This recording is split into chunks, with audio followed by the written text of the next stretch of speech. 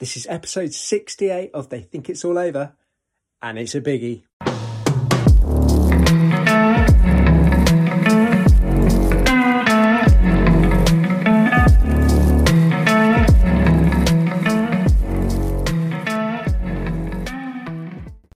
That's right, welcome to 68 of They Think It's All Over, the Football Shirt Show.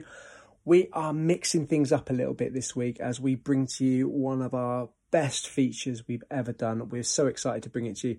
So we'll come back to you next week with the usual kit news, all those new releases, Scotty rants, a bit of kit history. But for now, sit back and listen to who myself, Mike and Scott had a chat with this week. I've got a feeling you're really going to enjoy this one.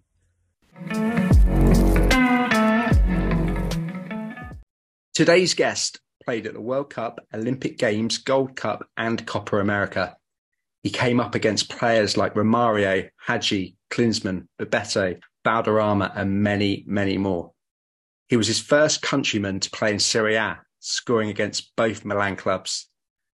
He had a glittering career in the MLS, winning it all. Supporters Cup, MLS Cup, CONCACAF Championship. He was in the All-Star team, he's in MLS 11, and he was inducted into the National Soccer Hall of Fame. As a general manager, he was involved in one of the biggest football transfers of all time. If you haven't worked out who he is, then frankly, you can turn off and not come back. We're delighted to introduce the man, the legend, Alexi Lalas. Oh, man, that was awesome. You read it perfectly, just the way I wrote it. Wonderful. Thanks for having me, guys. I hope you can understand my my accent. Well, we got Scott on the pod. He's Scottish and we can put up with him. So, oh, my goodness. Well, you look great. For those that are listening, these guys look great and they got all sorts of stuff going on. So I'm excited to talk about. I call them jerseys over here where I'm from, but we can call them kits or whatever it is. You know, we know what we're talking about when it comes to it. And you guys are already, doing me the honor of wearing stuff that I have been seen in or been associated with over the years. And like you said, I mean, the aesthetic of a soccer team and of a soccer player is very, very important. Whether it's the costume that you were wearing, I always looked at it like that. I would go out there on a stage, which is basically a field. I'd go out in front of an audience, which is basically the spectators, and I would wear that costume. And part of that costume is what you guys are talking about. So I'm excited to talk about it. I don't think you're as excited as us, but today for you only, we will go jerseys and we'll go soccer. It's all right. We know we'll try at least. About it, I was at a FIFA event last night where they announced the new brand for 2026, and at one point during rehearsals, because I was hosting it, the producer said, "Hey, you need to call it football." And I don't have any diva moments, but I had to put my foot down and I said, no, I'm calling it soccer. That's just the way that it is. And everybody, we'll figure it all out and we'll move on. So I took it for the team, for the soccer team, if you will, yesterday for FIFA. And, we're getting excited about 2026. I'll be interested to see what, we're going to talk about some of this, what the teams look like, and in particular, what the U.S. team looks like, because back in 1994, that iconic jersey that we wore, it's kind of hard for whether it's the U.S. or anybody else out there to live up to that. One of the first questions I've got is about that, actually, because I read an article somewhere that when that kit was shown to you guys, particularly the denim away, that everybody kind of broke down in laughter and thought it could be a bit of a joke. Is that true? What did you think about it the first time you saw it? Yeah, so keep in mind this was 1994. It was a very different time and place in terms of where American soccer was, and we recognized that 1994 was going to be huge. I mean, look, guys, I'm talking to you today because of 1994. All right, it changed my life forever. I lived the power of what it was, and everything from the play on the field to the way that our country in the U.S. and then the world gravitated and accepted and celebrated this World Cup being played in, let's be honest, what a country that traditionally is not a soccer country. It was crazy, and my life has never been the same. When it came to the jerseys, the uniforms that we were going to wear, I vividly remember at that point the U.S. Soccer Federation, so our men's national team, were sponsored by Adidas. And Adidas brought us in. And as is the case, and I'm sure you've had these conversations in your time talking about design and jerseys, what they end up doing is they say they want to involve players and they say they want to involve everybody. But the reality is that you get too many cooks in the kitchen very, very quickly. And so what they did is they brought us in knowing full well that there's nothing they could change. This is it, no matter what. But they wanted to introduce it to us, and there was all kind of this incredibly secretive thing at a hotel, if I remember correctly. And they brought us into this room, and it was all dark, and then there was this reveal. And you're absolutely right in that I think a lot of us were underwhelmed in the sense that we knew that there was already going to be pressure on us playing in a World Cup as the U.S. And I'll never forget our coach at the time, Bora Milutinovic, said, you guys better play well because they're not going to miss you in these things. I looked at it as this is as American as you can get. And I loved that it completely leaned into America. Because if you're going to, don't half-ass it, right? I mean, this is a World Cup being played in the U.S. We're America. We do big, bold, arrogant things. And this said, and no, it didn't say it. It screamed America. But that also meant that there's a target and a focus that's generated that's even more so because of the way you look. But I didn't think it was going to resonate at the time, and it really didn't. I think it was, relative to us playing well and having a successful World Cup, as is often the case, that changes perception. But I definitely didn't anticipate that over the decades to come, how many people would come to view it as iconic. And let's be honest, many people that maybe at the time didn't like it, it grows on you like a fungus. And it's the funny thing is it's a must-have for pretty much any football shirt collector. It doesn't matter which team you support, which nation you are from. This away shirt is an absolute must-have. And if you'd ask anybody if you could have any player's name on the back, I guarantee you 100% of the people will say Lalas just because it was so iconic. Well, look, long live faux denim, my friends. The whole denim thing, I mean, you can't get any more American than that. And, the stars and the stripes. And I not to get too big picture-y, but I worry or I think about going forward here, like we were talking about what 26 is going to look like for the U.S. team, because I think there's been a tendency, certainly from an American perspective, I don't know if that it resonates around the world, to downplay the connection with your nation, to downplay being big and bold. And look, this said America, and I loved that about it, and I love it even more about it right now. And maybe because of the era in which we live in right now, I'll be honest with you, it resonates even more so now. And I think that you guys are tapping into some of that. Yes, it's iconic. Yes, there's nothing really like it that we have seen. Certainly some wonderful, over the years stuff that has happened, whether it's, Nigeria and these types of things, but nothing has come close yet to making such a dramatic statement in the biggest cauldron and biggest fishbowl that is the World Cup. And so, yeah, we went balls out for it, and it could have gone either way. And luckily in the time, and then certainly over the years, it's gone in a much more positive way. I think, like you say, one of the things for us, I think as kit nerds, we'd love it anyway. But like you say, like you touched on, I mean, it was a relatively successful World Cup for you as well, wasn't it? So, I mean, that would be another question just kind of linked into that. How did it feel to be playing that World Cup on home turf? I mean, it must mean a lot to represent your country anyway, but to be doing that at a World Cup as well, how did that feel to be part of something so big? Yeah, I mean, look, I think that as an American soccer player, and certainly those of us that grew up in the 70s and 80s, it was about spreading the gospel, right? And being the evangelist for the sport. And so we recognized that the World Cup and that power that I was talking about, you got to be able to harness that. And so when it came off that it was a successful World Cup, we got out of the group, we made, big headlines, stars were created, all that kind of stuff. I think it was, the fulfillment of a goal for a lot of people, and not just the players on the field, but everybody that was kind of working to this. And obviously we parlayed that into Major League Soccer, all of those different things, they contributed to the pushing of this boulder up the hill. And it still is hard today, but it's gotten a lot easier. And a lot of people, I still walk down the street today and people will talk about 94 and what a moment it was, and a turning point, a seminal moment. And it changed the way that they think about the game. It also changed the way that they think about the game in their own country. And I look at it kind of as a birth and a moment and that flagpole that so many people point to when everything changed on and off the field. So it was a pretty cool summer. Very cool. And like you say, it changed your life. And we'll come back to America in a minute, but we can drop the football, we can drop the soccer chat. It was Calcio next for you. So the adjustment to go from what was college soccer, playing a World Cup against full-time professional athletes, to then becoming the first American to go over and play Serie A football.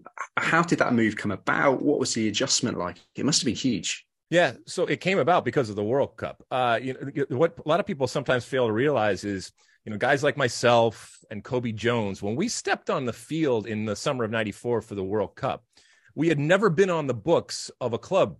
And so we had never been in a club type of situation. And even the last 2 years, as we trained getting ready for the '94 World Cup, we were actually playing together in residency as a national team. That was our club. And so after the World Cup, you play well, the world sees you, you gain credibility. I had to star in a World Cup in order to get an opportunity to go overseas. There's American kids now that don't even play a single game in MLS that are now getting opportunities. I'm not bitter about it. It's great. It means that progress has happened, but you shouldn't have to star in a World Cup to get an opportunity to play at a club situation. But the offers came in after the World Cup. So there was 3 of them, one to the EPL, one to the Bundesliga, and one to Serie A. And keep in mind, to your viewers and listeners, this was a very different moment back in the early 90s. This was before the Bosman ruling. This was before the opening of the European community. Everybody was going to Italy. That was anybody. It was the most money. It was the most prestige. Stars all over the place. Keep in mind that only 3 foreigners could play at a time. So it was very, very select as to what was happening. And I'll be honest, I went and I visited England and I visited Germany. There was only one place I was going. If I'm going to do it again, I'm going to go big or go home. And so to go to Serie A at that moment and to play against the best players in the world week after week, Sunday after Sunday, get my ass kicked, but also to have it, to be kind of historic, being the first American to do that. And my first time doing the day in and day out types of things and living that existence. Yeah, like I said, there was only one place that I was going. Unbelievable. Like I say, testing yourself as well. I mean, you summed it up. Serie A back then was just the biggest league in the world. And to go from college football training full-time with the men's US national team for 2 years to taking the pitch in Serie A against some of those opponents, who were some of the toughest opponents that you faced? So that was back during the, the Milan days of Hulit and these types of players. That was back when people played with 2 forwards and 2 strikers, so you would be like Balbo Fonseca, Beppe Signori, and these types of things, and Vialli and Ravanelli and these types of players up top, or Battistuta at Fiorentina. And every single team had some national star. And usually they spent a lot of the money on the goal scorers. And so every single Sunday, I was playing for Padova. Padova, for those that don't know, was a small city, university city, right outside of Venice in the north of Italy. They had just come up into Serie A for the first time. So, myself, along with a couple of other players, were like their big signings to try to stay in Serie A. But it also meant that staying in Serie A, that was the goal, just to avoid relegation. That would have been a success. And so we were coming in, and as a center back, so now I'm faced with every single Sunday playing against, the best strikers in the world. At times it went well and at times it didn't, but I learned immediately. And, I had said that I hadn't been on the books. The day in and day out existence of playing for a club and living in that same community. And by the way, in the fishbowl that is soccer over there, there's 2 things that happen on Sunday, soccer and church, right? And it's no coincidence. And every result to impact your next 6 days, when you go to the supermarket, when you go to the bank, when you're driving down the street, when you go to the bar or whatever, it's all part of everything that you're doing. That was completely foreign to me because I didn't grow up in that type of culture, and I certainly hadn't played yet in a situation. So I had to once again adjust. And the Italians hadn't seen anything kind of like me, and the way I looked and the way that I acted and the music and all that kind of stuff was there. They were a little curious, and I like to think at times I won them over, but I was very different than the traditional American giocatore, They did take you did keep them up. That run after Christmas, I mean, like I say, you scored the 2 goals against Milan, you beat Napoli, Lazio, Juventus, Inter, Torino, you got a draw against Roma. I mean, the form the second half of the season went down to the wire, went down to the final day, went down to a playoff, but it was mission accomplished. I mean, I can't believe you know all this stuff. This was before the internet, or, the way that we think about the internet now, and certainly before social media. And so, yeah, it was, you just got to stay up and do whatever you possibly can. And we knew there were games where we were up against it, and those were not points that we needed to win. We knew there were others, and we would take different things. But, in your first year in Serie A as an American there, as a center back, to score against AC Milan, for example, and to beat AC Milan.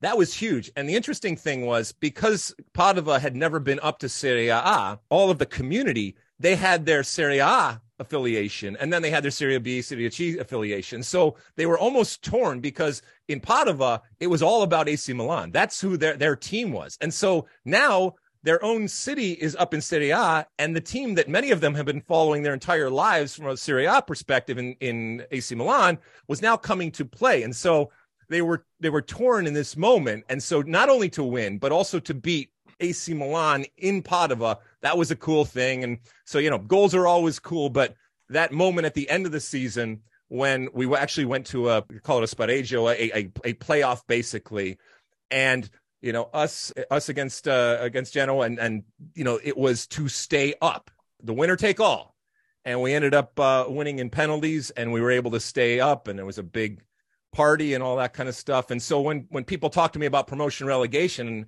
I say, hey man, I've lived it. I know exactly what it's all about. I understand the emotion, I understand the romance, I understand all of that when it comes to what it was, and really to have that connection and that affiliation and that affinity for a city. I took my kids back and my family back a couple of years ago, and it was the first time I had been back in decades. And it was really, really cool, and they were wonderful, and they opened the city and open arms. It was just really, really cool. And even though I only spent 2 years there, it lives, a place of Padova, and Italy for that matter, still lives in my heart. I can imagine. So listen, this is going to be the last question, I promise, about Serie A and Calcio, because these boys are going to want to jump in. I can talk about it all day. What was it like from a jersey uniform perspective? What stood out to you? Because you had your Diodoras, your All Sports, your Lottos, all brands I guess you might not have even come across before, right? Yeah, so I think we changed from year 1 to year 2. It was Diodora to Lotto, or Lotto to Diodora. So also what I think changed was, and this is, geeking out or whatever, I think at the first year I was there, we did not have names on the back of the jerseys. And then the second year, I think we actually did have names on the back of the jerseys. And keep in mind that, the world of soccer was changing then. We had implemented the no back pass rule a few years before. So it was all kind of changing, and the whole entertainment aspect of it was changing going forward. I loved, and, you can see it, I love a collar. I love a collar on a jersey. I think it makes it, I think it just makes it cooler. And so I loved the fact that I was playing on a team that, that had collars and all that. And, the Italians, they're certainly known for their fashion and their style, and that translates into what they do on the field. And it might be a shitty team, but they can look great, and they often do. I remember getting fitted for my suit, my Padova suit, when I first got there. And they were so appalled that I was going to wear like Doc Marten boots with it. It was just such an affront to their sense of fashion and decency. But it was wonderful. We had tailor-made suits. And so the fashion part of it was awesome. And I'll never forget how much maintenance went on with these guys. Like even pregame, the blowing of the hair and stuff like that. And nothing was out of place. And the way that they looked was really, really important. And the way that the way that the jerseys fit them, and the way that their shorts fit them, and how they wore their socks at which point. So there was a real attention to detail, and there was a real attention to the aesthetic of what they were going for, whether it was you're wearing your homes or you're away. What I'm going to do is I'm going to drag you back away from Italy. Otherwise, Adrian will keep you there all day. So obviously, once you left there, you went home, basically. A few people might know that there was obviously a year's delay in the start of the MLS. Mm-hmm. So yeah, you ended up back in MLS for the inaugural season at the Revs. My first question is, the early MLS has got this reputation as kind of like the Wild West of football. There was a little bit of madness about it. There were the crazy kits. There was the ridiculous stadiums, 100,000 seat stadiums that were being filled, and the penalty shootouts. We'll get onto them. That's a whole conversation itself. But was it exactly like we kind of see it now, or is that just kind of like a little bit of revisionism? Do we kind of look at it like that just because there were those few wild card moments? Well, first off, it was the 90s. And as you know, I think there was not just a willingness, but a desire to do things differently. And, the fashions of the day, whether they came from music or, entertainment and big, it was big colors. Obviously, it was literally big things. I look back when I post something from back in the day, inevitably the responses are, how the hell did you run around in this trash bag type of size?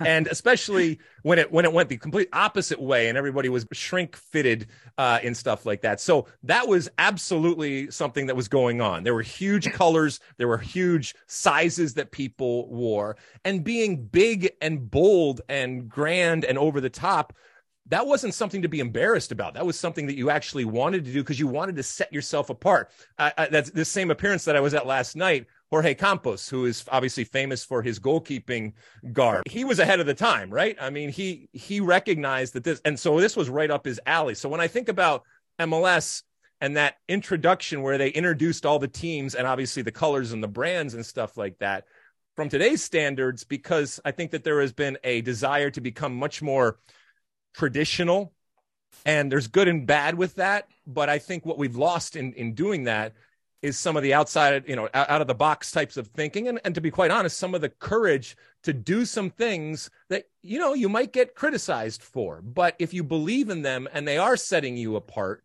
there's a lot of crap out there and you got to make yourself different. And sometimes the way to do that is the way that you look. I mean, you're talking to me. I knew that my aesthetic as a player was that costume and could attract people and could change perception.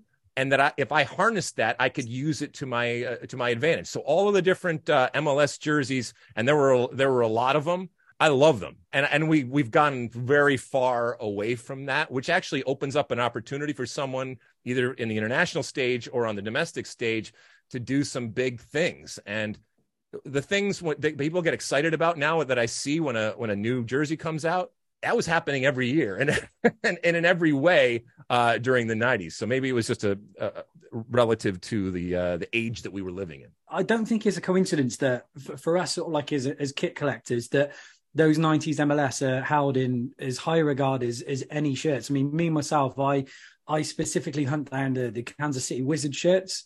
I think they're incredible. They're obviously the best MLS shirts of all time. Oh my God, yeah.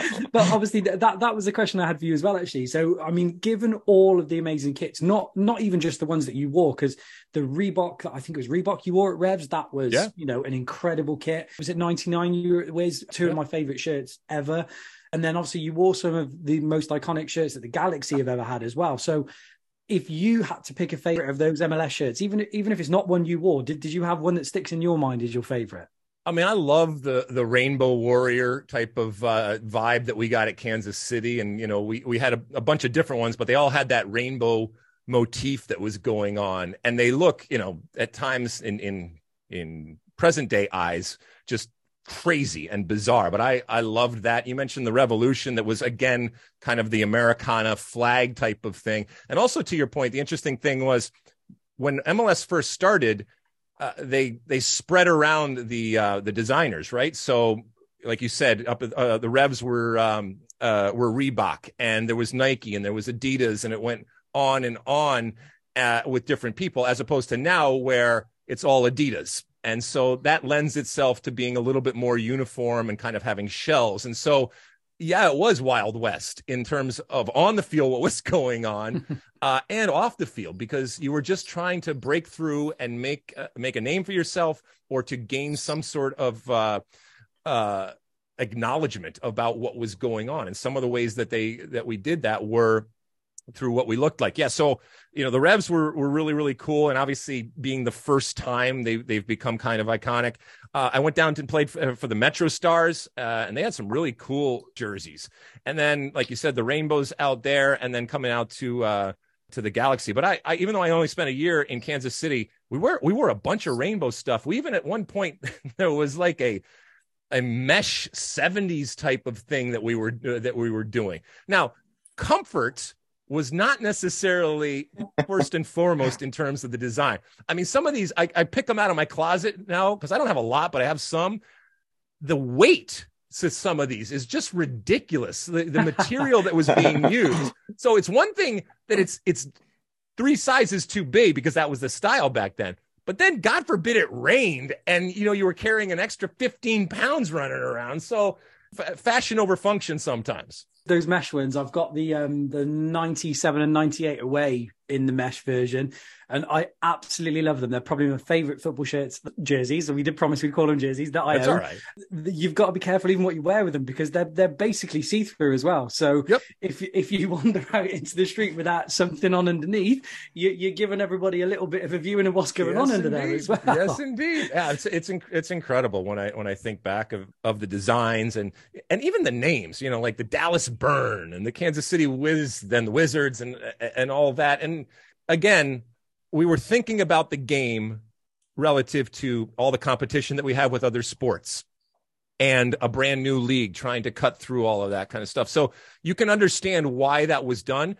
The interesting juxtaposition sometimes is to see, for example, DC United went a very different way. They were much more traditional, and they used kind of the international aspect, even in their name, DC United, and the way that they looked from their crest to their uniforms. It was much more traditional. When we say traditional, usually it revolves around, you know, history relative to Europe, but they went a completely different way. And actually, the rest of the league has kind of gone that way. But I don't regret for a second some of what now would be considered crazy or wacky things that were done either off the field or on the field in terms of the way that we looked, or even you mentioned shootouts and 35-yard kicks and all that kind of stuff. Which I've got to say, I'm an advocate for those, by the way. They need to be brought back. But right? Anyway. I mean, yeah, does anybody remember fun or laughter? I mean, they were cool. Didn't you have goalkeeper wars as well? Wasn't that in the MLS where we had it in the All-Star games and stuff like that. So we would do All-Star games, and they'd have goalkeeper wars, and who kicks the ball the hardest, you know, with radar guns and all that kind of stuff. We were doing anything and everything just to gain some sort of traction and attention out there. And again, I don't, and nor should anybody apologize for it, because you're dealing with a very different type of culture, obviously, that you're coming up against, and lots of competition, not just sports competition, but just entertainment dollar. But it was mirroring, because they do that with the basketball and the football when they do the all-star stuff too, don't they? They have all these kind of like the dunk contest, and you used to have the quarterback wars. It was just a good day out, wasn't it? Everybody comes and these kind of unique things. I loved it. And you can see some of these players in a very different light. And, you know, sometimes it's hard to qualify or quantify what they are doing in a traditional game setting. And so when you see, I don't know, how hard they can kick something, or the actual movement that's required, or, you know, even doing things, because we only see them in the game, right? But whether it's juggling the ball or dexterity and skills contests, all of those different things, I think they're really, really cool. And people dig them in terms of watching them. And I think it provides a different look into a lot of these players that we know a lot about, but we sometimes don't know everything. And purely from a competitive standpoint, seeing them do some of these things in a different type of setting can, I think, only add and enhance their image and have a greater appreciation for the athletes that they are. Before Scott comes in, one more, Mike? Yeah, I have. Go ahead, Scott. One last question before Scott comes in with some Galaxy Beckham type questions. Not a lot of people know, but you spent a brief time in Ecuador at Emelec as well. Yeah. So I got to ask what that was like, because obviously the sort of like Central American football culture is insane. Was it as intense as anybody would expect it to be playing for a club like that? Yeah, it was insane. So this would have been 97-ish, I would think. And as for people that know, MLS plays it on an off type of season schedule. And so I'd come to the end of my season, and I still had the World Cup, the 98 World Cup, to be preparing for. And so there was this period of time where I wasn't going to be playing MLS. And my agent called me up and said, "Hey, listen, Emelec down there in Ecuador would like you for a short-term type of loan." And they were like, "And you're going to get paid in dollars, and it's direct deposit." And I was like, "All right, where do I go? Let's do it." I got on a plane, man. I headed down to Ecuador. I had been down for Copa America in 93. That was the only time, but I went down there, and I flew in I flew into Quito, and then from Quito, I went to Guayaquil, which is where Ecuador plays. And I'll tell you a real quick story about Ecuador, how crazy, and talk about Wild West it was. I get there, I go in, and I immediately meet the owner of the team. And he takes my agent, takes him out of the room and closes the door. And it's just me and him.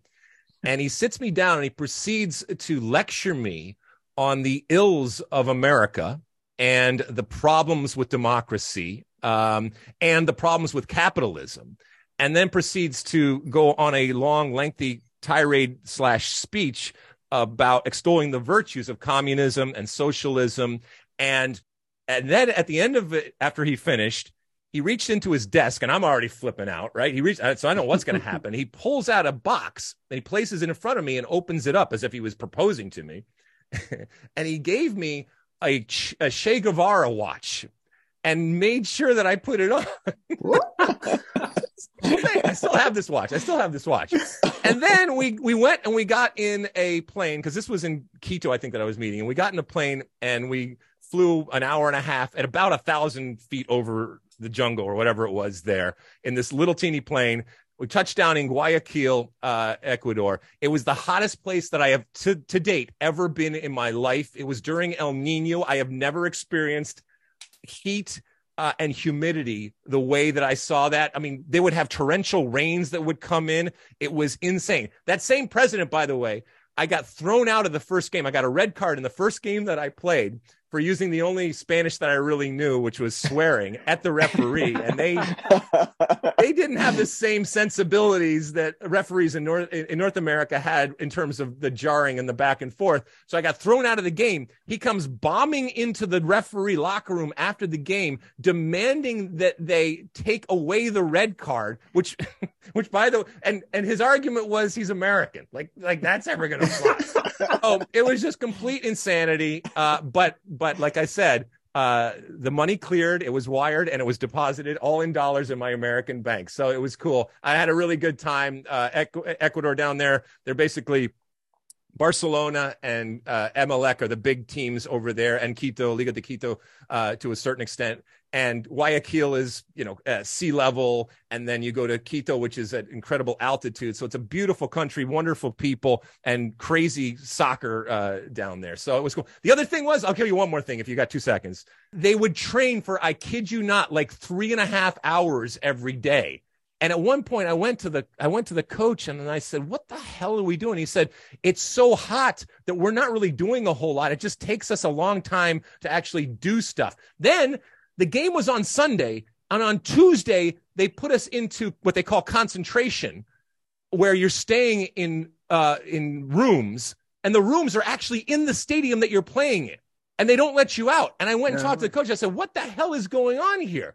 He goes, "Listen, Alexi, I trust you. I don't trust any of my players. If I let them go do whatever the hell they want during the week, they're going to go do bad things. So we have to literally keep them in the stadium in concentration the entire week to get the most out of them on the weekend." I said, "All right, whatever. As long as you're paying me in dollars and it's one direct deposit."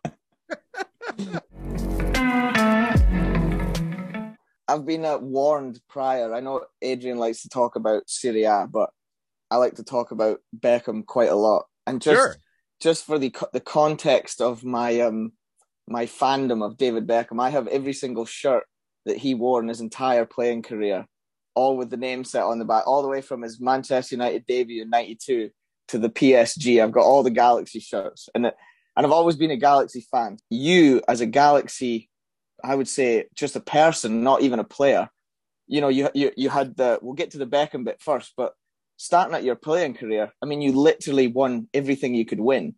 You had the CONCACAF Champions Cup, their first ever MLS Cup, the Open Cup, the Supporters Shield. I mean, did you know at the time how big a deal? I mean, because that's there's still many MLS teams that have been nowhere near the record you had. You played there for 2 seasons. Yourself, Kobe Jones, and Kevin Hartman. Did you realize at the time what a big deal it was?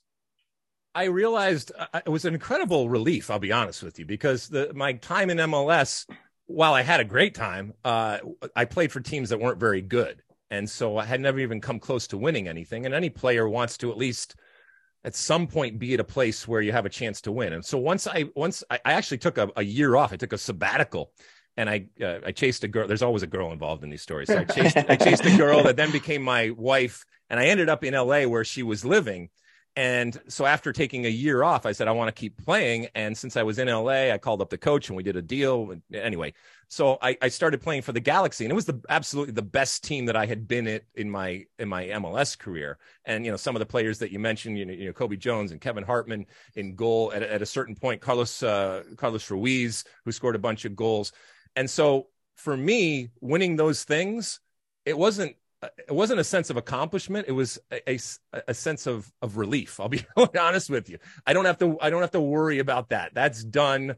And I'm never going to regret or, you know, rue something like that. And I had a blast in Los Angeles. And like you said, it was just really good players. It's a really, really good team. And ultimately to finish your career on a high note like that, winning all of those different things, and whether it was the domestic things that we won, or even in that point, winning the international things that we won, it was, you know, it's pretty cool. And that you were the first, that's also a cool thing. There's a lot of firsts that I've been around, and a lot of that's just when you were born, but it's still pretty cool to look back and say, yeah, I was part of the team, the first Galaxy team ever to win MLS Cup, or I was part of the first group of players ever to play in Major League Soccer. I'll never forget when that whistle blew. We were playing down in Tampa with the New England Revolution. When that whistle blew, I said, I just lived a period of history. I was, at least, I'm not a complete moron, but in that moment, I knew at least, hey, this is something special, and it's only gotten more special as we've gone forward. But my time in LA on the field was incredible. And then, as if that wasn't enough, you then became a part of, if people say arguably, for me, it is without a doubt not only the biggest transfer in MLS history, but potentially one of the biggest transfers in the world for what it meant. And I was just curious. So you were the GM from 2006 till 2008. Mm-hmm. And I was just curious what your personal involvement in terms of, were you involved in the decision, I want David Beckham? And when it was decided that you guys wanted him, where were you in terms of negotiations and actually getting the deal done? Well, listen, you don't have to pay someone to tell you that that you should sign David Beckham. I mean, if I had said, it's okay, you know, I think we can do better. No, look, when I say we, I mean the Anschutz Entertainment Group. So Phil Anschutz is the owner of, and was the owner at that time also, of the Los Angeles Galaxy. And Tim Leiweke was basically running the show for the Anschutz Entertainment Group. And Sean Hunter was his second in command. And we always talked about doing something big and bold. And Tim Leiweke had fostered a relationship with David Beckham years prior, you know, having camps and stuff like that. And David would do some camps here in LA. And there was always the planting of the seed that this could possibly happen. So you needed somebody with vision. And that's what Tim Leiweke had. He said, listen, we're going to do something big and bold and something that's never been done. That's not only going to change the brand of the Galaxy, but it's going to change Major League Soccer. You also need someone to therefore then go actually implement it, because the rules at the time wouldn't allow you to do something. And the designated player rule that we have now started with David Beckham. And that's where Sean Hunter came in, and he fundamentally changed the way that we do business in Major League Soccer, that enabled the Galaxy to be able to do this. I'll never forget, going over and meeting with David. At that point, he was playing at Real Madrid. Speaking of jerseys, I don't have a lot, but I have one of his that he gave me after the game. It's still sweat on and dirt on it and stuff. I think he got thrown out of the game, actually. But anyway, first I needed to hear why this was something that he would consider. And I think he needed to hear from us as to what we were going to do. And look, we paid him a boatload of money, and that's the surest way to get someone to do something. But I think he recognized that this was a new frontier for him. This was something different. And to your point, that this was going to be groundbreaking and this was going to be historic. And from our perspective, me as the president, it's a no-brainer because it fundamentally changes our business in one fell swoop. And it has. People still, when they think about Major League Soccer, they think about the Los Angeles Galaxy because of its association with David Beckham. We weren't just signing one of the great players in the world. We were signing one of the most famous people in the world. And by the way, all of it comes with that, because there was a lot of collateral damage over that hurricane that came in as the Galaxy. Even though we were an elite team, we had never dealt with something like that. That whole machine that is David Beckham and everybody that functions around doing what's best for David Beckham, as opposed at times to doing what's best for the actual club. You had to deal with all of that and that type of dynamic. Speaking of collateral damage, then a few years later, I got fired, others got fired. because it's understandable. But I look back and we made some mistakes along the way. We rebranded mid-season to coincide with the arrival of David Beckham. Still one of the proudest moments of my career was doing that, and the men and women that worked hard, not just hard, every single day to welcome him in, to maximize the opportunity that is David Beckham. I mean, literally from a financial perspective to do that, which we were awesome at. And then, the integration in on the field, that took a whole lot longer. But yeah, like I said, it was a no-brainer. As you said, it was the absolute hurricane that came through. Bearing in mind, you were still a relatively new league in terms of finances. Yep. You had, college graduates coming in on some of them on $26,000 a year. And then you had Beckham, what it was reported he was on, $18,000 a minute or whatever the ludicrous sum was. How difficult was your job as a GM? You'd done Serie A and stuff, so you'd seen how the bigger players had been treated. How difficult was your job to get all of that integrated and still concentrate on having an actual functioning football team? I mean, the biggest challenge, honestly, was, and if I had to do it over again, look, we all make mistakes. And to your point, I was in my mid-30s at that time. And while I had been up at San Jose as the president of the San Jose Earthquakes, and then with the Metro Stars that then became the Red Bulls, and then I had come back to the Galaxy, I was still relatively young. And, I didn't have incredible experience, but I had some experience. But nobody had experience dealing with that, like I said, that hurricane that comes in. And so my biggest challenge, and when I look back on it, the thing that I probably couldn't have done it at the time, but you want to do what's right for your club, but your club is basically David Beckham, and doing what's right for your club has to be paramount.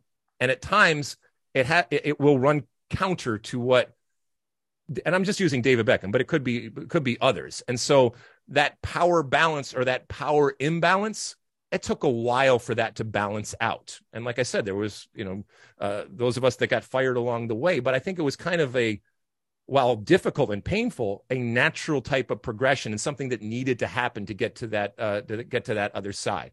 So ultimately, to answer your question, I look back fondly with everything that was done and with incredible pride, but I completely recognize that at times it became about David Beckham as opposed to the Galaxy and what was good for the Galaxy. And, that contract that he signed, look, we would do it again because we got incredible benefit out of it. So did he. And whether it was the money that we were actually paying him, whether it was a piece of the pie when it came to, stuff that we were selling and merchandise and all that. And then the biggest part that people either realize now and at the time maybe didn't realize was the ability to be an owner and to have the ability to buy an expansion team at today they just announced the San Diego team, and it's a $500 million expansion fee. Okay. You could have David had like a $25 million fee written in. It ended up being a little bit more. And even in the early aughts,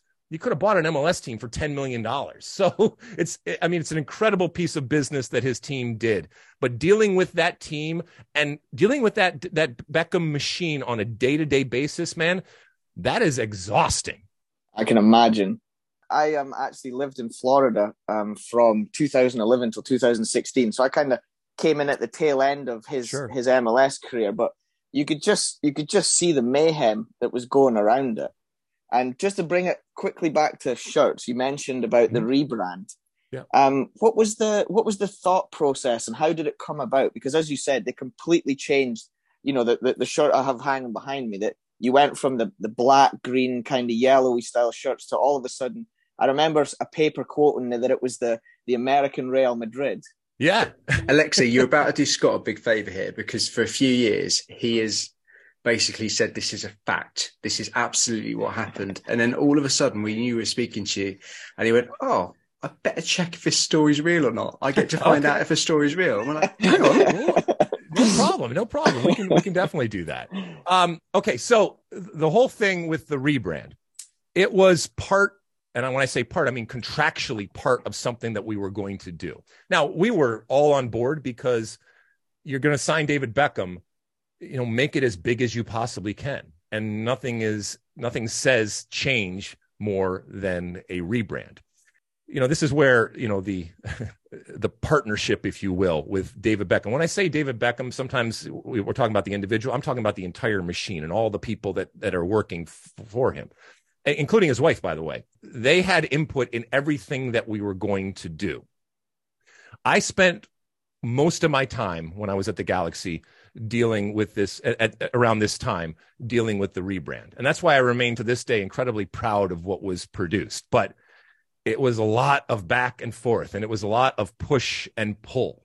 And I loved that when we finally came up, and we were working with people on the outside, when we finally came up with it, it was something that everybody was happy with and everybody was proud of. Now, absolutely to your point, they wanted it Real Madrid-esque. And that's why it's very clean. It's very simple. But it's for lack of a better word, it's very classy. It's certainly not the 90s types of jerseys that we were talking about earlier. There's nothing over the top. There's nothing garish about it. And ultimately, it was designed to make David Beckham look good. And look, he's already a good-looking guy. and so he was kind of the model, because he was on the cover of Sports Illustrated in this. So you want to put your best foot forward. And he had an interest in putting his best foot forward. And so whatever this aesthetic was going to be, we wanted him to be comfortable with it, and we wanted to be comfortable with it. And I think ultimately everybody was happy. So I have a picture of the progression of what ended up being called the Quasar, which is the logo on the shirt. And I'm not giving away any trade secrets or anything like that. It's just it kind of shows you the progression that we had. And I mean, the months and months of preparation. And then, by the way, it's one thing to do a rebrand. It's another thing to do a rebrand mid-season. So, 1 minute you're wearing the brand and the aesthetic that's been established since 1996. And then boom, it's changed and you're completely new. And all the branding, whether it's what people are on the field, all around the stadium, what you're selling, it has to be there and it has to be on. And so not only did I have to like it, then I had to get approval. And I had to get approval from my bosses, and I had to get approval from the David Beckham side, and I had to get all of this approval. And it was okay, because it ended up making me think about things differently at times, or giving me time to think about things differently. And it ended up being vetted by multiple people. It risked at times being too many cooks in the kitchen, but this was the way that it was going to have to happen. And ultimately it did. And I think we came in and ultimately found a really kind of traditional way of updating the logo, and then obviously the colors and the aesthetic. And we knew it was going to be iconic because your friend David Beckham's wearing it, so everybody's going to be wearing it. And I'll never forget going around the world, and I remember being in China and seeing people wear it. I don't know if they were real or if they were knockoffs or anything, but still, again, we wanted to be relevant. And we wanted that brand to resonate, not just domestically, not just in Los Angeles, but globally. And it did. And, the Herbalife across the front with the partnership that we had with Herbalife, they got plenty out of it. We got plenty out of it. And certainly David got plenty out of it. It's amazing to have been involved in that, because as you said, first ever MLS player on Sports Illustrated cover. And at the time, it was the most sold jersey in the history of soccer jersey worldwide at the time. Obviously, it's been beaten now with production and increase and stuff, but at the time. And not only that, but this is just a little bit of a sidestep, but I live in a town called Lerwick in Scotland, and it's a big fishing port. And the registration for the fishing boats is LK. And we started up a Sunday league team, and I was in charge of the branding, and we called it the LK Galaxy. I reckon they can come after you for that, Scott. That branding's a little bit, we talk about Chinese shirts. There'll be no photos sent of that one. Oh, you can see in the progression how, things change, and some of this stuff nobody cares about. I mean, I know you guys do because you're into it, but I mean, even the A that had the little slice through the A and these types of things. And, nerds like us, we get into it. And I really got into it. This was I had gone up to San Jose. Like I said, I was the president, and the team was moving. So I had to deal with all that craziness. Then I had gone to New York, and the team got sold. I had to deal with that. And then I came back and dealt with the David Beckham thing, but also the rebrand. And this was my first foray into a rebrand. And talk about trial by error and by fire. And so every little thing. And when it comes out, people just kind of look at it and, you know, people are going to dump on it no matter what and say this and this and that. But it was pretty well liked when it came out. And when I say well liked, it's like, yeah, it's pretty good. That, you know, and we'll take that. As you guys know, sometimes these come out and people are like, this is the worst thing I've ever seen. This is just clip art. My kid could have done a better job. You see all that kind of stuff. But all of the work and the time and the energy and the sweat that went into, you know, what the quasar was going to look like, how far it was going to shine, or, you know, the curve of that galaxy thing that you have on your jersey. You know, what was the arc going to be, and where was it going to stop, and was it going to go past the boundaries?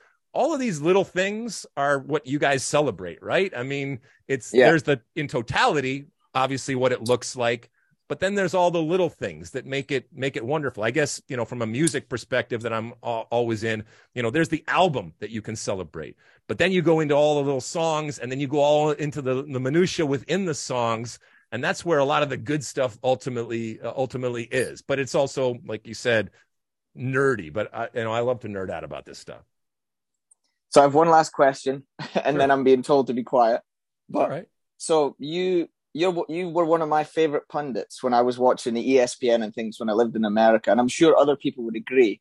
But your reputation for always being honest, you know, you don't shy around the truth, and you say what you're thinking, and I think it's very endearing to a lot of people. You don't have to answer this if you don't want to, but I read an article about when you finished with the Galaxy, Mm-hmm. and the article said that there was a press release, and it had said that you had decided, you know, you'd mutually agreed to part ways with the Galaxy. And apparently you called them up and said, why have you said that? I got fired. Tell the truth. Yeah, I mean, I know you guys got a lot of different words over there for it. I mean, you know, the sacking and all that kind of stuff. Yeah, I just like, you know, who are we fooling here? Everybody knows what's going on, you know? And look, I don't recommend people getting fired. It's not something that you should do, but eventually if you do this long enough, you're going to get fired, and it's not the worst thing in the world. And, you know, a door closes and another one can open up because of that. Again, I don't want you to go out and try to get fired, but I also, you know, to your point, people don't always agree with what I say, but I hope that they can at least respect that I'm being honest in the things that I say and that I believe. I mean, nowadays, the question I get the most now in my, you guys would call it punditry, but, you know, I just give my opinion, is, do you believe everything you say? And yeah, but I also recognize that I'm in the entertainment industry, and the way I say stuff is as important as what I say, but absolutely I believe in what I say. And I can take multiple sides on the same issue, and I'm still okay with that, because I grew up in a household that forced me to put myself in other people's shoes, forced me to defend opinions that I maybe not have thought about, forced to defend other opinions and do all that kind of stuff. And that's what I love about the work that I do right now. So absolutely, that is true. I called them up and I said, you know, you can say that you and Ruud Gullit parted ways, but I got fired, my man. And that's what you can say in the press release, because that's what I'm going to say. And because everybody knows what we're doing anyway. So you're not fooling anybody. And as a matter of fact, it's disingenuous ultimately to do something like that. So yeah. And I got fired, and it opened up a door, and it opened up TV for me. And, you know, here we sit on, May 2023, and I'm about to go to yet another World Cup this summer with the Women's World Cup, and we're getting ready for 2026 and all that. And so I found a way to not even kick a ball anymore, but still be involved in the game and to express my opinion and, to rile people up and to entertain and do all those different things that I love to do. But, you know, I'm still the same guy that was running around in the faux denim, and obviously I don't have the hair that I have back then. I wish I could, but, you know, I'm still the same guy. I like to think. And I'm very jealous you have a Beckham shirt. I was going to ask that, but yeah, I was hoping you'd have one. Yeah, I got all sorts of prototypes and stuff like that. I didn't.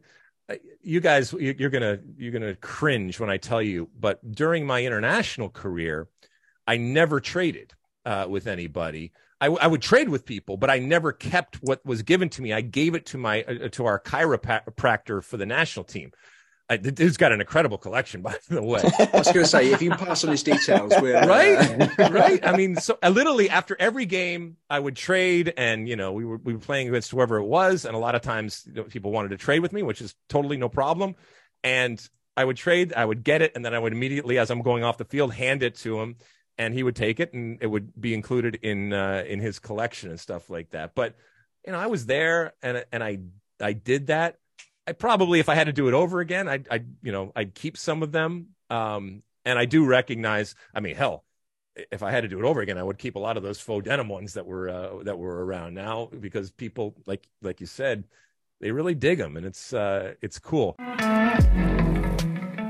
Now, 2026 is coming, and Nike is the sponsor for U.S. Soccer, but I would love for Nike, I mean, they're smart people over there, to find some way to pay homage, right? I mean, to just figure it out. I know it's Adidas and Nike, and I get it. Whoever you've got to talk to make it happen, right? Please, come on. I mean, we're all praying. You listen, you can make plenty of money, Nike. Don't worry, but you just get together, and for the good of not just the country, for the good of the world, do something that everybody is going to celebrate, and everybody's going to say, that's pretty cool. And you can give the kudos to Adidas for allowing this to happen, and Nike, you can give kudos to Adidas for the great partnership that you have going forward. But I don't know, money's involved and stuff like that. But I mean, something that iconic, you gotta at least have, like I said, some sort of homage back to what existed then.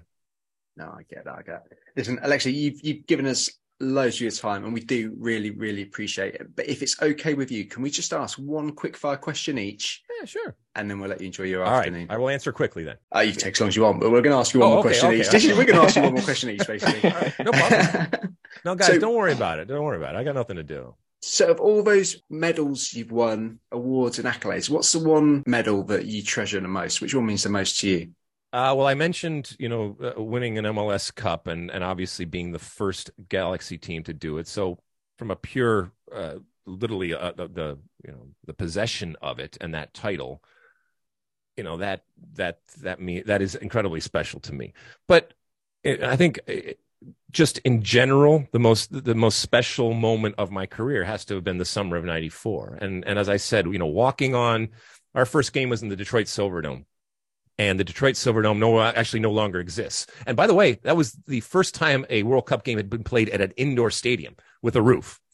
And that's going to change in 2026 from a men's perspective, with a bunch of stadiums actually that have roofs. But anyway, I walked on the field there, and this is a kid. I grew up in the 70s and 80s in America.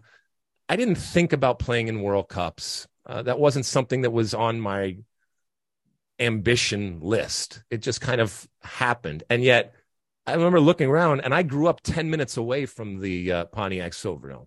Wow. And to walk on that field in that moment and to realize a recent dream, but still a dream, that was pretty cool to be able to do that. And there's going to be another kid in a few years now in 26, whether it's a US player or somebody else from another country, whose life is going to be fundamentally changed because of that summer. I love that. I love that power exists. So that's a more general answer as to if you have to look back at different things. So that summer of '94 will never cease to amaze me, and my appreciation and respect for that opportunity that was given to me knows no bounds. But individually, obviously winning an MLS Cup and being the first in history, because I'll be an old man. I'll be gone a long time from now, and there will still only be one first LA Galaxy MLS Cup.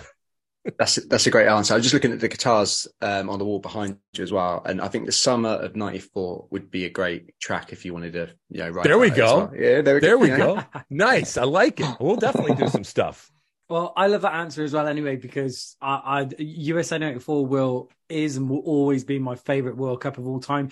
Even as an England fan, without England being there, it's actually one of the reasons I love football as much as I do, and kits in general, because I think the kits that were at USA 94 were simply the best of all time. So my question to you is a kit related one. I'm going to kind of ask it on behalf of Tom, who isn't recording with us because he's the fourth member of our podcast. Okay. He likes to always ask a bit of a fantasy question, and he always asks our guests what player they would have liked to see play in any kit from any era, so you can mix it up. But for you, you are a player. So I think the question for you has to be, if you could have played in any jersey of all time, what would it be? Ooh, that's a good one. Okay, so first off, I'm gonna switch it around. This is for Tom, right? Yeah. Yeah. Okay, so Tom, I'm gonna answer your question, but I'm gonna switch it around too. I would have loved if the question was, what player that didn't wear the faux denim would you have liked to seen in the faux denim? And I'm going to open it up to the entire world. How awesome would it have been to see, or maybe who knows in the future, who knows what Zlatan wearing the faux denim? I mean, Jesus, mother of God, that would have been glorious. So I would love to have seen him in a faux denim. For me, I mean, look, I know I make fun of you English a lot. You're out of this, Scott, but I know I make fun of you. Where's Tom from, by the way? England. Okay, but where in England? Epsom, near London. That's not even part of England. I don't even know if that actually exists. But anyway, I'm assuming that he's English too. I know I make fun of you guys a lot, and you provide me plenty of content doing that. But you guys would probably have to help me. So I need a collar, and the simple, clean, white, old school England that had the collar. I mean, just absolutely beautiful. So I would have loved to have, if you would have had me, I mean, you should be so lucky to have played for England back in the day when they had I don't know, when was the last time that they had? So I think that was probably Italia 90, the kit I'm thinking, but you got pretty close. I mean, you scored against England in 92. I mean, if you're going to bring it up, I mean, yeah, I mean, it's not that big a deal, but when I see Ian Wright, I make sure that he remembers that in that game, he didn't score, but I did score. So yeah, it was fun. That was 1993 or something like that.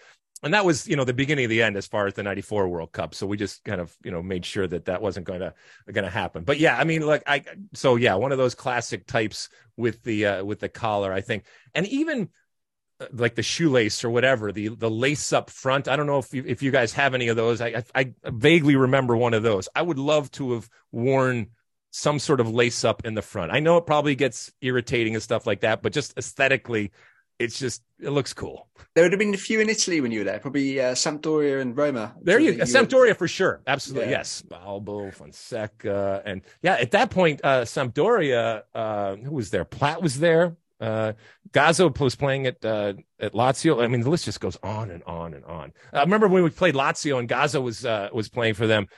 I was so excited at one point. He was messing around with me at one point. He grabbed my goatee at one point, but where we actually had a conversation. I mean, from what I can understand, because but at least it was English, and I was so starved for anybody that spoke English at the time, even in the moment playing against him, that he was making fun of me in English. At least that reminded me a little bit of the English language that at that point was few and far between when I was having English conversations. Remember your last ever cap for the USA? Who it was against? It would have been Scotland, and it would have been Mayish of 1998, right before the World Cup. Yeah, Bonnie Scotland. So Scotland's got they got good ones. They got some good lace-ups too. That's a good one too. Yeah, I mean, nowadays, I mean, France always they're always just like class. I mean, I don't know. You guys watched the World Cup a few months ago. What really stood out to you in terms of jerseys? Was there one that you proclaimed winner of Qatar? So ironically, we did a big poll with all our listeners and people that follow us to vote what was the number one shirt of the year. And the number one shirt of the year, I think it was number one, came out number one. It was a shirt from the World Cup, but never actually got worn at the World Cup. And that was, work this out. And that was the Mexico away shirt. Really? What do you mean it never got worn?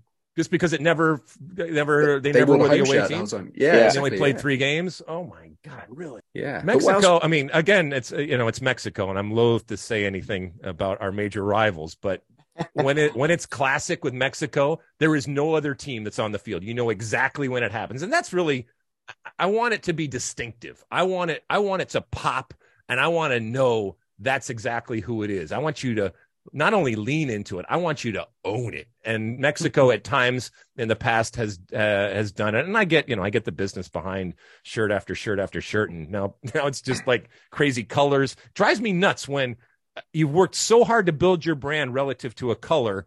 And I know you want people to buy stuff, but then I turn the television on and I have no idea who the hell is playing because it's so far off from any color that I would ever associate with you. I don't know. I sound like an old grumpy old man. But I completely agree with you in terms of international shirts. I think we need to embrace what we are. So the Stars and Stripes is America. The Mexicans have the Aztecs. You know, if you ask any Scottish fan, what's your favorite shirt? It's going to be one that's covered in tartan. And right. So for me, the best shirt of the World Cup was, I really loved the Brazil. They had that lightning blue away shirt. And then they had the jaguar pattern on the sleeve in luminous green because it's an animal native to the country. So that was nice. That won it for me. Nice. Oh my gosh. Yeah. Right. I mean, the Dutch, right? If the Dutch are wearing something other than orange, like it doesn't make sense. But I don't know. So my question is, during your club career, who would you have been sitting waiting to call you that you'd have dropped absolutely everything? Which team would you have just? No matter where you were or what you were doing, you would have signed for them, even to play for free. I like big, bold, and arrogant things, right? So let's see. So during my career, so do we have to go back then or now? Like what I would look like now? That's two good questions, isn't it? But yeah, when you are, so if anybody had phoned you while you were playing, who would you have just dropped everything and gone? AC Milan, I would have played for in a second, as would that was back in the heyday and stuff like that.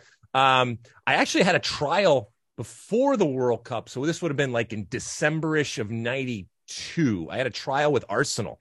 I'll never forget, running the steps of Highbury behind Tony Adams, because I trained with the team for a number of weeks. Ultimately, it didn't work out. And that was, again, I didn't have, they weren't going to sign me. And I didn't even have, work permits and all that kind of stuff. And it was before I had done anything internationally. Yeah, I remember running the steps of Highbury behind Tony Adams. And I remember thinking, because he would trip over steps, and if you know his past and everything, who knows what he was doing. But it was just, he was clumsy, and yet one of the great center backs. And I kept running, and I was like, how the hell is this guy a freaking legend as a center back? And he can't even get up the steps.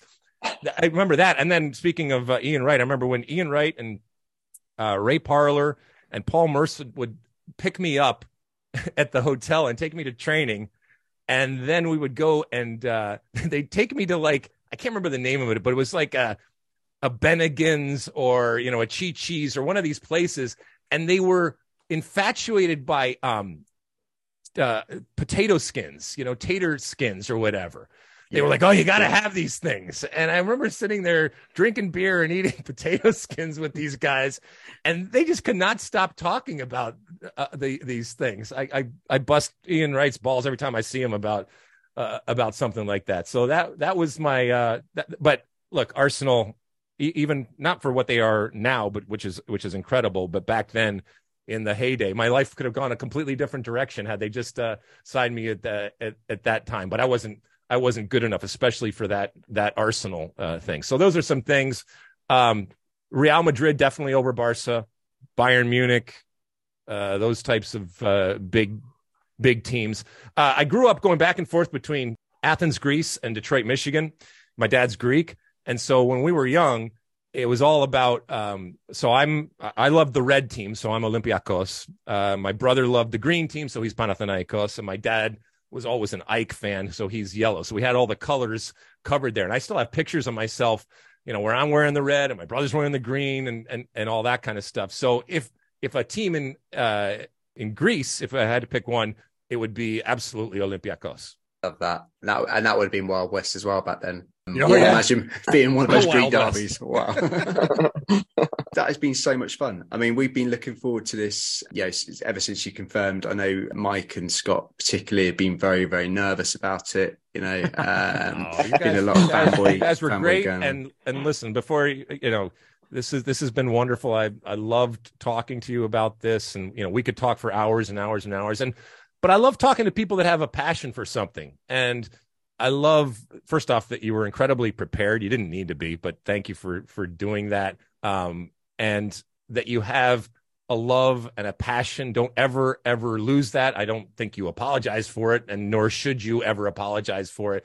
And that you have such an incredible knowledge about all of this kind of stuff. There are many more out there. I'm sure that you have met many of them, maybe that you haven't met, that are out there that think about the game in the same way that you do, and think about the aesthetic, and think about, I used the word costume when we started this talk, but that's what it is. And I always considered myself a performer. And as I said before, I would put on this costume and then go in front of the audience. And, you want to have that reaction, and that reaction can happen in the moment, but that reaction can also come later. And a lot of it is the things that you do and the way that you look, and it resonates. It resonates for generations. It resonates for decades and decades. And I love the fact that you guys are celebrating that on a continual basis. So well done. And thank you so much. It's been a real pleasure and a real honor to hang out with you guys. Thank you so much for speaking to us. We've really enjoyed it. Thank you. Yeah, Cool. thank you very much. Cool. Well, we'll do it again. 100%. 100%. Definitely. We'll have to hold you to that. You'll have to dig out any of the jerseys you do still have, and we'll have a little chat about them. But I just want to, reaffirm what the guys say. Thanks so much. And Adrian is right. We were nervous, but it's not every day you get to, speak to somebody like yourself that you kind of grew up watching on TV, and you remember sort of like talking to your mates as a 10-year-old in the playground. So thank you so much for talking to us. It's been incredible. Very kind. That's very kind. What are we looking at here in terms of numbers? How many of you guys got? What are we looking at in terms of numbers of jerseys? I know you probably have a measuring contest. Yeah, I think Scott will know exactly. Mine, I'm somewhere. I only count when my wife forces me to prove a point, and I know that I'm somewhere around the 600 mark. Oh my God! Really? So we all collect different things. So for me specifically, I collect Wiz shirts. I'm an Aston Villa fan, so I collect Aston Villa shirts. But I actually specifically collect Bayern Munich shirts as well. So I've got every commercially available Bayern Munich shirt since 1991 through to today. So obviously that adds to a bulk of the collection. And yeah, I know Scott's somewhere up near the same sort of number as well. Yeah, I'm 526. Well, get your ass in gear, Scott. Come on. Yeah, I know. Yeah. We need some more. My God. As I said, so I'm a Man U fan. So I have every single Man U shirt bar 2, I think, since 1992. But yeah, my biggest collection is definitely, so I have every shirt Beckham wore in his club career. So home, away, third. I think it amounts to 72 different shirts. Oh my goodness. But my favorites are the Galaxy. The Americans do, we've spoken about this quite a lot actually, but Americans do jerseys the best, whether it's football or basketball or hockey. But, you have the 3 different variations. You have the fan, then the swingman, and then the authentic /game. And I'm a killer for all those. The MLS is just beautiful, isn't it? You had the MLS logo, you had the American flag on the other sleeve, you have you had the MLS Cup winners badge, the stars for every hat. I just absolutely love it. Well, we have so many more teams now too, so it's not just MLS; it's even the other leagues and stuff like that. And now MLS is kind of the old traditional type of things in the way that they go about. And some of these other teams, when it comes to USL, NWSL, they can do some even more out there types of things. And the Mingos and all the different teams that we have out there. It's really kind of cool, and it's become I'm not telling you guys anything you don't know, kind of an art form. And obviously there's commerce behind it, but people waiting for the next edition of it and what's it going to be and how much of it is going to change. I mean, all of that stuff is often awesome, but I'm glad that people around the world are appreciating some of let's be honest, this real art that happens in terms of the design of a shirt. It doesn't just happen overnight. A lot of thought goes into it, and they are artists that are ultimately coming up with these designs. Yeah, incredible. That's been amazing, honestly. Yeah. Thanks a whole lot. All right, be safe over there. I love it. I love it. I love it. Cheers, see you guys. Thanks. Cheers.